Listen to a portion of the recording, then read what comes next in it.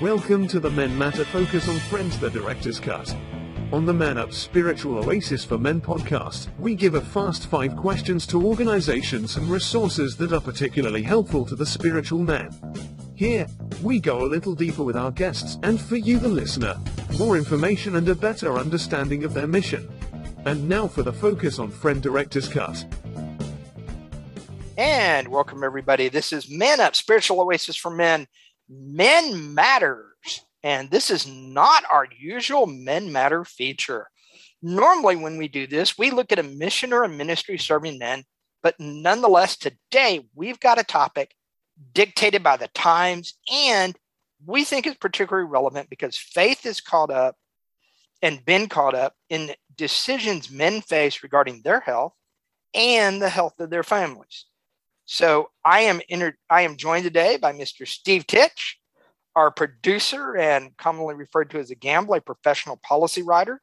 My name is Robert Koshu. I'm one of the Man Up panelists, and I am often referred to as the professor from a corporate training perspective. And so we're going to talk about risk and reward and return on investment, and something from the training world I like to throw out there called return on expectations, because a lot of times you can't measure financially some things what you're getting. So we're going to kind of talk about that and how our faith should play into risk. And we're going to do that by first talking about kind of some COVID-19 vaccines, masks, all of those things that have really been a big discussion point in not only the culture, but probably in your children's schools, in your community, and maybe even in your church. But before we do that, I do want to put out there just so everyone is aware that we are not anti-vax. We are not those anti-guys. We are not anybody that believes COVID is a false or a fake or part of the flu or anything like that. We thoroughly believe that COVID is a real disease. It's a new novel coronavirus. Typically, it is novel coronavirus SARS-2-CoV is how it is technically referred to in the literature. COVID is the actual disease that you get if you have infection from the virus. And I just want to throw out just that both of us have been vaccinated. We kind of follow the protocols where we have to and where we need to. I'm going to actually be in Salt Lake City at a national convention next week, and I'm actually going to follow the protocols. They're requesting masking, so I'm going to mask up because I have chosen to go to an event where masking is required. So I'm going to do that. Just wanted to put that out there because I wanted everybody to know that Steve and I do take this issue seriously, but there is some risk-reward conversations that need to occur regarding this. And so with that, I'm going to let Steve kick off, and we'll have a little bit of give and take, and then we'll kind of come back and forth with it. Yeah. Thanks, Robert.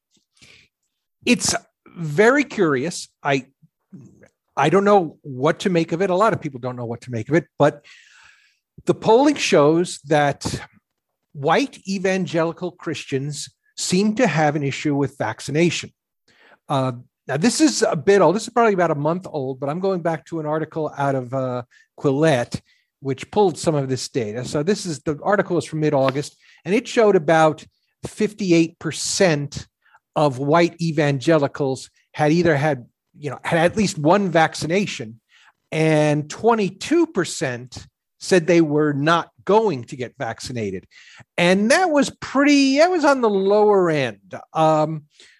Interesting enough, because we're Men Matter, 61% of those who said they were men said they had only had at least one vaccination, while 17% said they weren't going to get any. And so there seems to be a divide. There's also a kind of a Democrat-Republican divide. I'm going to start by saying science and math are not at war with Christianity. Math and science are a manifestation of the creation and its order. And to ignore it, I think in part is to turn your back on some of the aspects of creation. I don't understand why people do that. So I'm emphatic about that. There is ample evidence, there's more than ample evidence that going unvaccinated from COVID is you're going to increase your likelihood in great in greatly of becoming ill and perhaps dying. Where maybe now, as we're recording this on August 27th, I see some reports. There was the sad report of the mother and father who died by not being vaccinated, and they were Christian, and they were adamantly and vocally opposed to it. The mother's dying wish was, please vaccinate my children.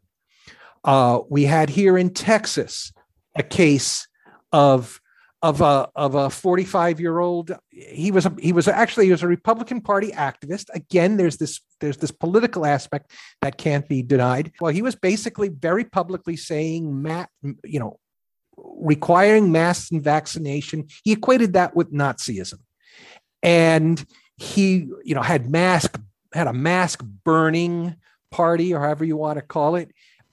Unfortunately, he ended up dying of COVID and left behind a wife and children, young children. We Christians, certainly most of us, place a strong emphasis on family values. Staying alive so you can provide for your family, I think, is one of the better examples of family values. So let's start with that, but let's also talk about some of the aspects of it, and some there are people who just aren't necessarily anti-science, yet they're skeptical about vaccinations. They're skeptical about masks. I think to some extent, anti-vax and anti-masks are conflated. I'm definitely think everyone should be vaccinated. I think it's the smartest thing to do. I think it's the best thing to do for your family and your community. Masks, I think the idea is once you're vaccinated, I mean, the same science shows that once you're vaccinated, your likelihood of getting sick. You may test positive, but you may be asymptomatic. Your likelihood of getting sick and fatally sick drops tremendously. Kind of where we are in the mask debate is almost a brotherhood question. And I know it's somewhat frustrating because you're being asked to put on a mask after you did the right thing, while you're really protecting the unmasked. And I'm going to put an asterisk next to that. If you have children in your family who cannot get vaccinated because the vaccination really isn't recommended for those under 16, that's a different story. And that means the schools are a different story. So let's get that out of the way there.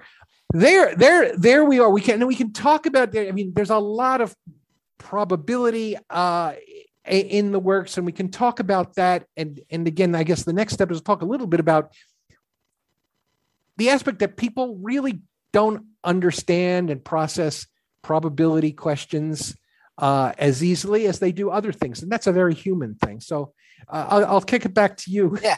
So it's one of those, because I've been saying from day one, and this has kind of been my thing, because every time I watch the news, I kept hearing about, well, the number of cases are going up. The cases are going up. Mm-hmm. And I was like, cases don't matter.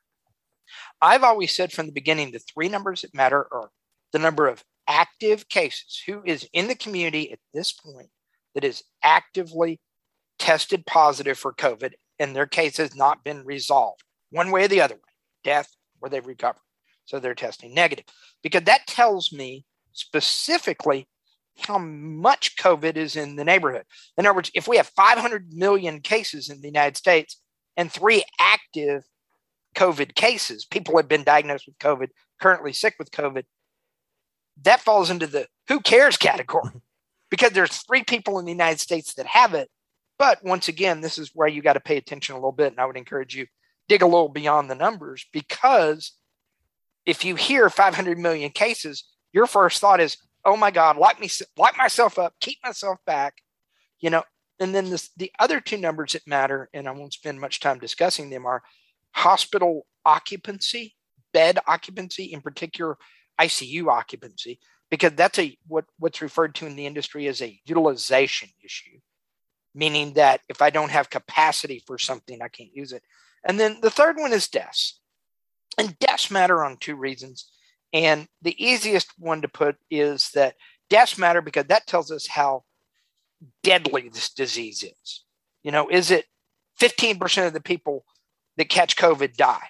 By the way, it's still less than 1%, and that varies dramatically by age, like hugely dramatically by age.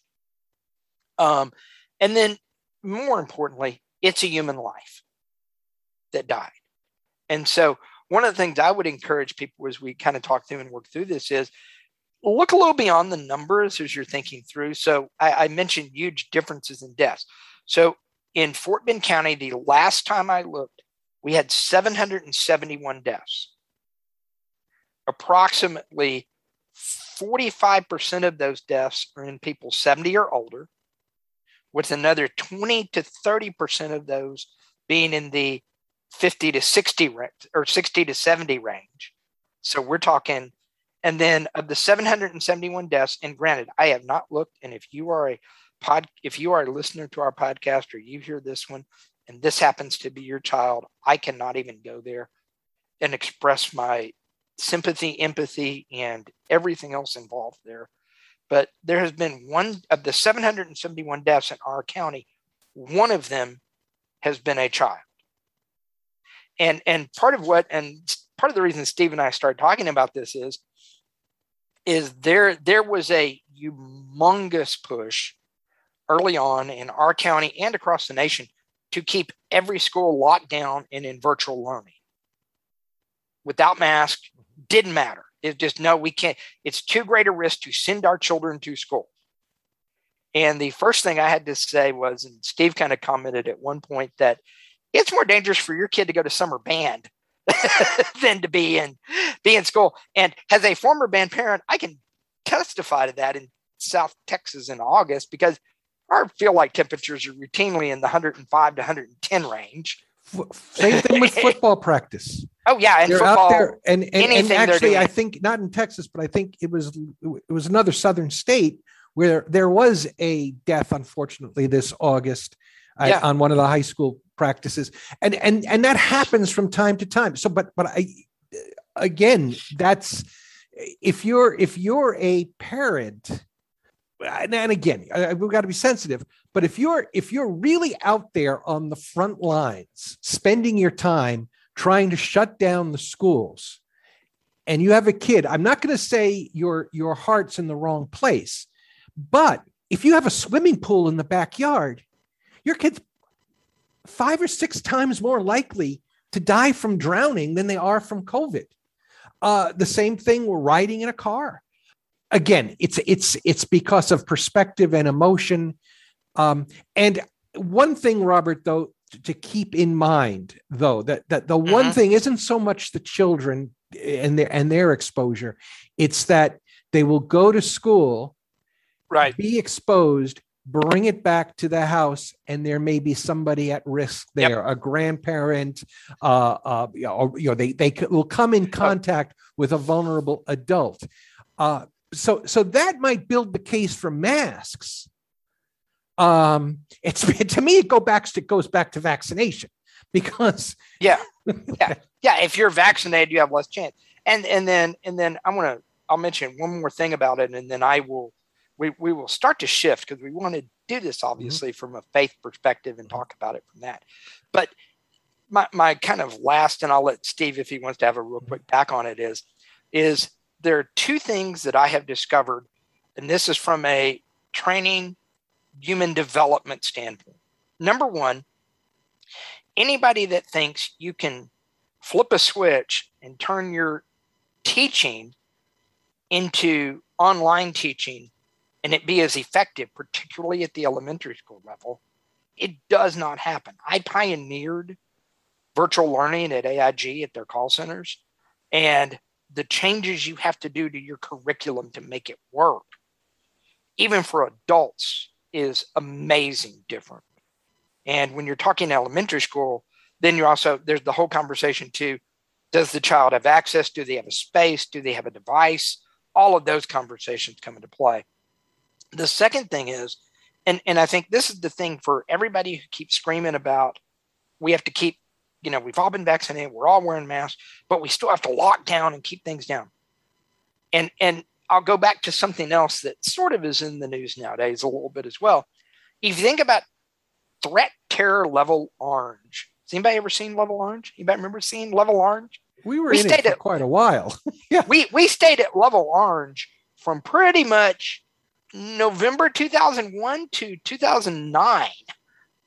And the problem is, the longer you do something, the less lax you are going to be to enforce it. And part of the problem I kept having is the goalpost kept getting moved on staying locked down every time you turned around. Was you keep doing that. And so what happens if we get I'm going to use Ebola just because that's the name everybody knows, an Ebola type disease that kills 50% of the people, and you need to implement a lockdown, but you kept a lockdown for so long that everybody just started ignoring it. Because if you think about it, the longer we're in lockdown, the more people you saw breaking things and just doing whatever. That's just human nature.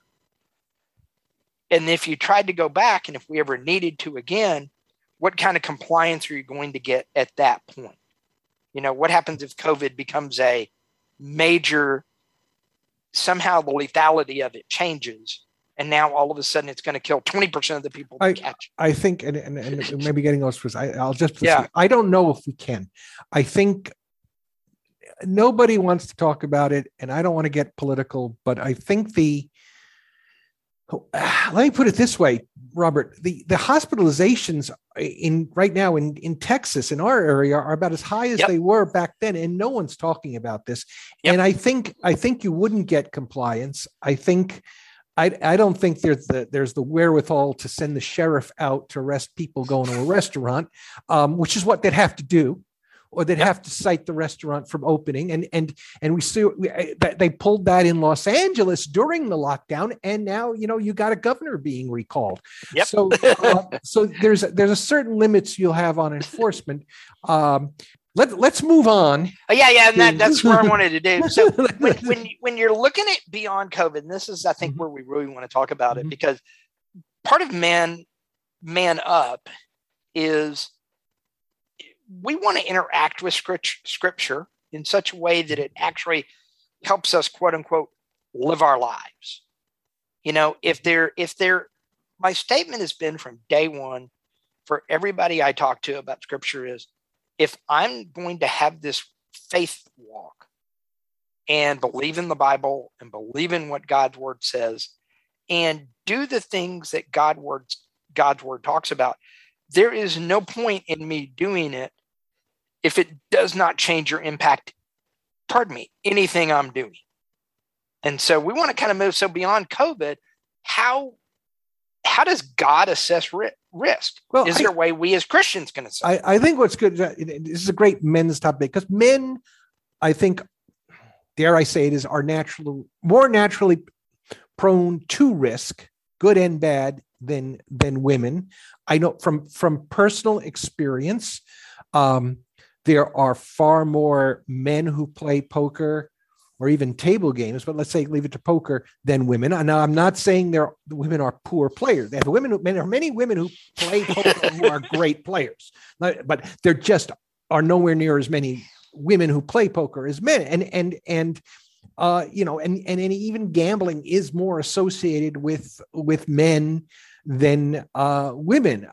Nonetheless, so and plus, let's take it more on a positive side. Men are more likely to pursue job opportunities more aggressively, promotions, job changes. They're more likely to take a risk than women. Women are less are more risk averse. But I'm not here to discuss that distinction, but I'm just saying this is why we're doing it, because sometimes in a church environment, that comes into conflict with your Christian values, where you should I be aggressive? Should I take a chance? But we see in the Bible, to answer your question, I think many times God rewards those who are bold enough to take either, and we could call it either a risk or a leap of faith. Mm-hmm. And I like, because you reference Numbers 13, Numbers 13. So if you could just talk about that super quick. Yeah, that of course was, and it's a great example for those of us who take risks. The Israelites had an opportunity to get into the promised land literally, maybe within a year or two after leaving Egypt. They wander around, they get to 10 commandments, they set up a tabernacle, and they wend their way up toward the area of Canaan, where Israel and that Mediterranean coast is. And Moses sends out some spies, check out the terrain. Who's there? So they go out and they do a fairly good intelligence job, and they figure out who the tribes are there. And I can't remember how many go. Is every tribe represented? So do 12 spies go? And they come back, and of the 12, 10 say we shouldn't do it. Now, at least two, young Joshua, who later leads the Israelites into the promised land, is among those who says, we got to go for it. We can do it. The others say, they worry. They're the risk averse. They're the ones who would not take a chance. And apparently, I think God wanted them to go. If I understand the scripture, God wanted them to go, and as a result of that hesitancy, of that fear of following through, of that leap of, we call it a leap of faith, even, the Israel spent 40 years in the desert, 40 years wandering, and so now that's kind of a bad side. We look at some other characters in the Bible. We look at Esther, who takes a big risk in approaching the king about the treatment of her people, and she was, queen, a woman. Or Ruth, who says, let's go back to from Moab back to Israel. I got a cousin there who just might, if he's inclined to follow the laws of his religion, might give us our family rights there. Yeah, so, he might follow the rule of kinship. So and it is rewarded, as we find out. It's rewarded. So we see a lot of examples of risk, of risk being connected with righteous people, and risk being rewarded. There are things we have to look at from a risk reward standpoint, where we have to look and weigh, if I put in X, what will I get back? And there are two ways to measure that. The first one is we call it a return on investment. What monetary, if I put X dollars in, what Y dollars can I expect to get back out of it? And most people think of that as their savings or their things that they're trying to do. And, most people will think about the stock market. It's high risk, high reward, low risk, low reward. You don't want any risk, go put your money in bonds. You want high risk, roll the stock market, baby, and there's some small cap stocks I can recommend to you. The second return is a return on expectations. And this is, I have put in my time and energy into this thing, raising my children, Boy Scouts, whatever it is. Both Steve and I both of our children were in Scouts, and doing those things for our children. The expectation was that our children would turn out better for being a part of that, or, return on expectations. There's a great reward at the end of the day, but if you raise your children in faith, the expectation is that they would adopt the faith and be better people because of their faith walk as they go through both. And so I think it's kind of a combination of both. But then there's this other side of things where I think God tells you flat out, don't care what the risk reward is. I'm telling you to do it. Go do it. and I think we see that in two places. The first, I'm going to read the whole scripture. It's Matthew 25:14-30. For it is if a man going on a journey summoned his slaves and entrusted his property to them, to one he gave 5 talents, and to another 2, and to another 1, to each according to his ability. Then he went away. The one who had received the 5 talents went off at once, traded with them, and made 5 more talents. He doubled his money. In the same way, the one who had 2 talents made 2 more talents. But the one who had received the 1 talent went off and dug a hole in the ground and hid his master's money. After a long time, the master of those slaves came and settled accounts with them. And the one who had received the 5 talents came forward, bringing 5 more talents, saying, Master, you handed over to me 5 talents. See how I have made 5 more. His master said to him, Well done, good and trustworthy slave. You have been trustworthy in a few things, and I will put you in charge of many things. Enter into the joy of your master. The one with 2 talents also came forward, saying, Master, you handed over to me 2 talents. See, I have made 2 more talents. His master said to him, Well done, good and trustworthy slave. You have been trustworthy in a few things.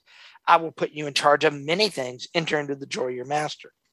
Then the one who had received the 1 talent also came forward, saying, Master, I knew that you were a harsh man, reaping where you did not sow and gathering where you did not scatter seed. So I was afraid and went and hid your talent in the ground. Here you have what is yours. But his master replied, You wicked and lazy slave. You knew, did you, that I reap where I do not sow and gather where I did not scatter? Then you ought to have invested my money with the bankers, and on my return I would have received what was my own with interest. So take the talent from him and give it to the one with 10 talents. For to all those who have, more will be given, and they will have an abundance. From those who have nothing, even what they have will be taken away. As for this worthless slave, throw him out into the outer darkness, where will be weeping and gnashing of teeth. And then that was most obviously the parable of the talents that we've all heard and read many times. The other one is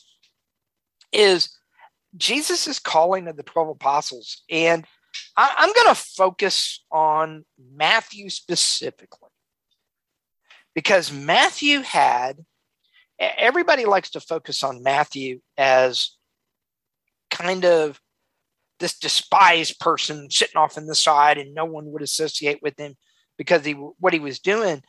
But Jesus basically walked up to him, looked at him, and said, "Follow me." That was it. It was not a hard sell. There wasn't, if you follow me, you're going to get this and get that, and then we're going to walk around, and you're going to get to be my right-hand guy. And if we're led to believe some things, he wrote a lot of it down as things were going on, and you're going to be published, and your name's going to be associated with one of the greatest stories of all time. He didn't tell him any of that. He walked up and said, "Follow me." Matthew dropped everything and followed him. That is clearly, don't weigh the risk. Look at what God is doing and follow him. Kind of things. And I think that is part of the pieces that we as Christians need to seriously think about, is how do we approach these things from a perspective of, now is the time for us to make that leap of faith. Not just look at risk and reward, but how do we make a leap of faith with things? And I think the thing is you've got to be pretty clear God is speaking to you in things. I think the talents is a great example of standard risk reward look at. And the disciples following Jesus is the end all be all of it. Well, as we go this through. is your, and pretty much the Bible puts it in these terms. It's, the world or God. And we're promised, whatever it means, everlasting life, which is a huge payoff. We don't ask me really what it is, other than it's everlasting life in the presence of God. So you might mean just the closest thing I can imagine is everything great minus everything crappy. I mean, everything that you hate about life is gone. The pain, everything. But it's just being in this glory of the perfect good, whatever it is, and sharing in that. It's terribly abstract, and that's one reason it's so hard you can't put your mind about it. You can put your mind around, driving a Maserati. If we are lucky enough, we never have to push all in. If you're going to take the Bible at its word, which essentially wrapped up with the story is the gospel. God rules everything. Believe in God, repent your sins. You're going to ultimately, at some point, your physical existence will end, but your spiritual existence will continue. We're never going to get the moment where a gun is put in our face and do you believe in Jesus? Do you believe in God? Is asked, and to say yes would be basically ending your life right there. That happened in Columbine, as I brought it up, and the Christopher Bernard story. And if we are lucky and blessed, we will never have to face that question, but we might. But today, in our everyday life, do we live like we, do we at least respect what we believe? I think that, I think that's kind of the answer, is respecting what you believe and realizing that, and this kind of circle back to, going all in for God does not mean ignoring normal processes and procedures on a daily basis. Are there going to be times when you need to go all in? Yeah, there are. But those times to go all in I think are not as common as a lot of, and I'm going to use the word fundamentalist Christians would have us believe. They want to believe that everything is all God or all this matter. And I don't think it's that cut and dry. I think there is an all God matter here. That all God matter is, hey, do you believe in Christ? Do you accept him? And do you accept to follow him? I think that's your all in moment. I think after that, that's when you've got this parable of the talents to follow through, to look at and think through. Okay, first of all, how would God want me to treat things? And the answer is he wants us to treat things because we've been given much. So much is going to be expected of us to go through and not hide our faith or hide what's going on in life. Or hide from life.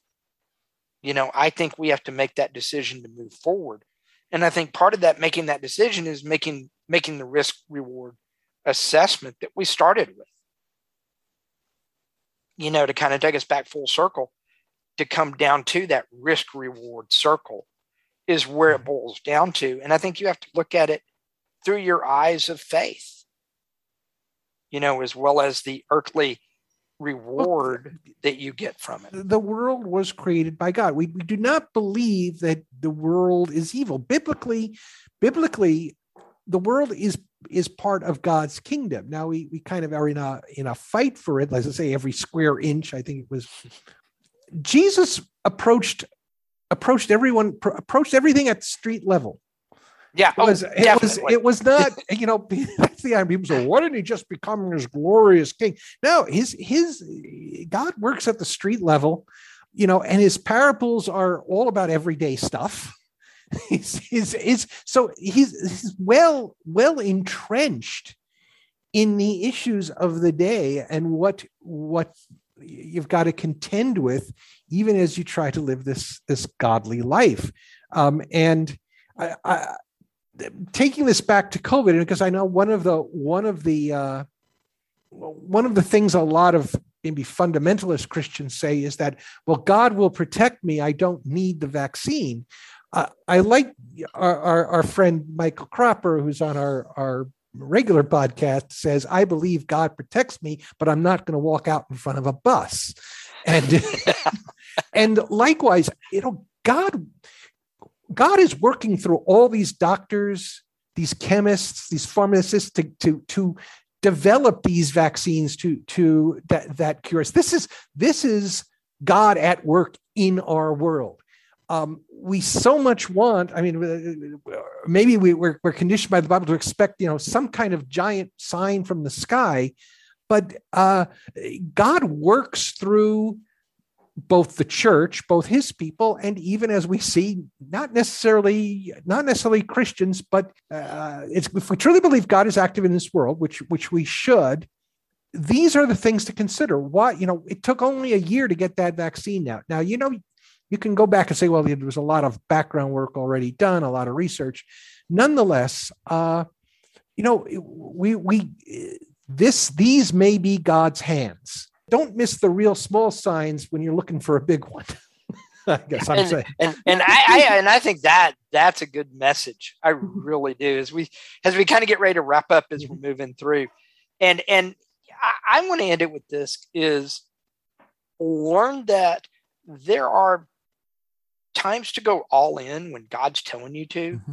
But before you go all in when God's telling you to, you might want to make sure God's telling you to and you're not paying attention to yourself. Mm-hmm.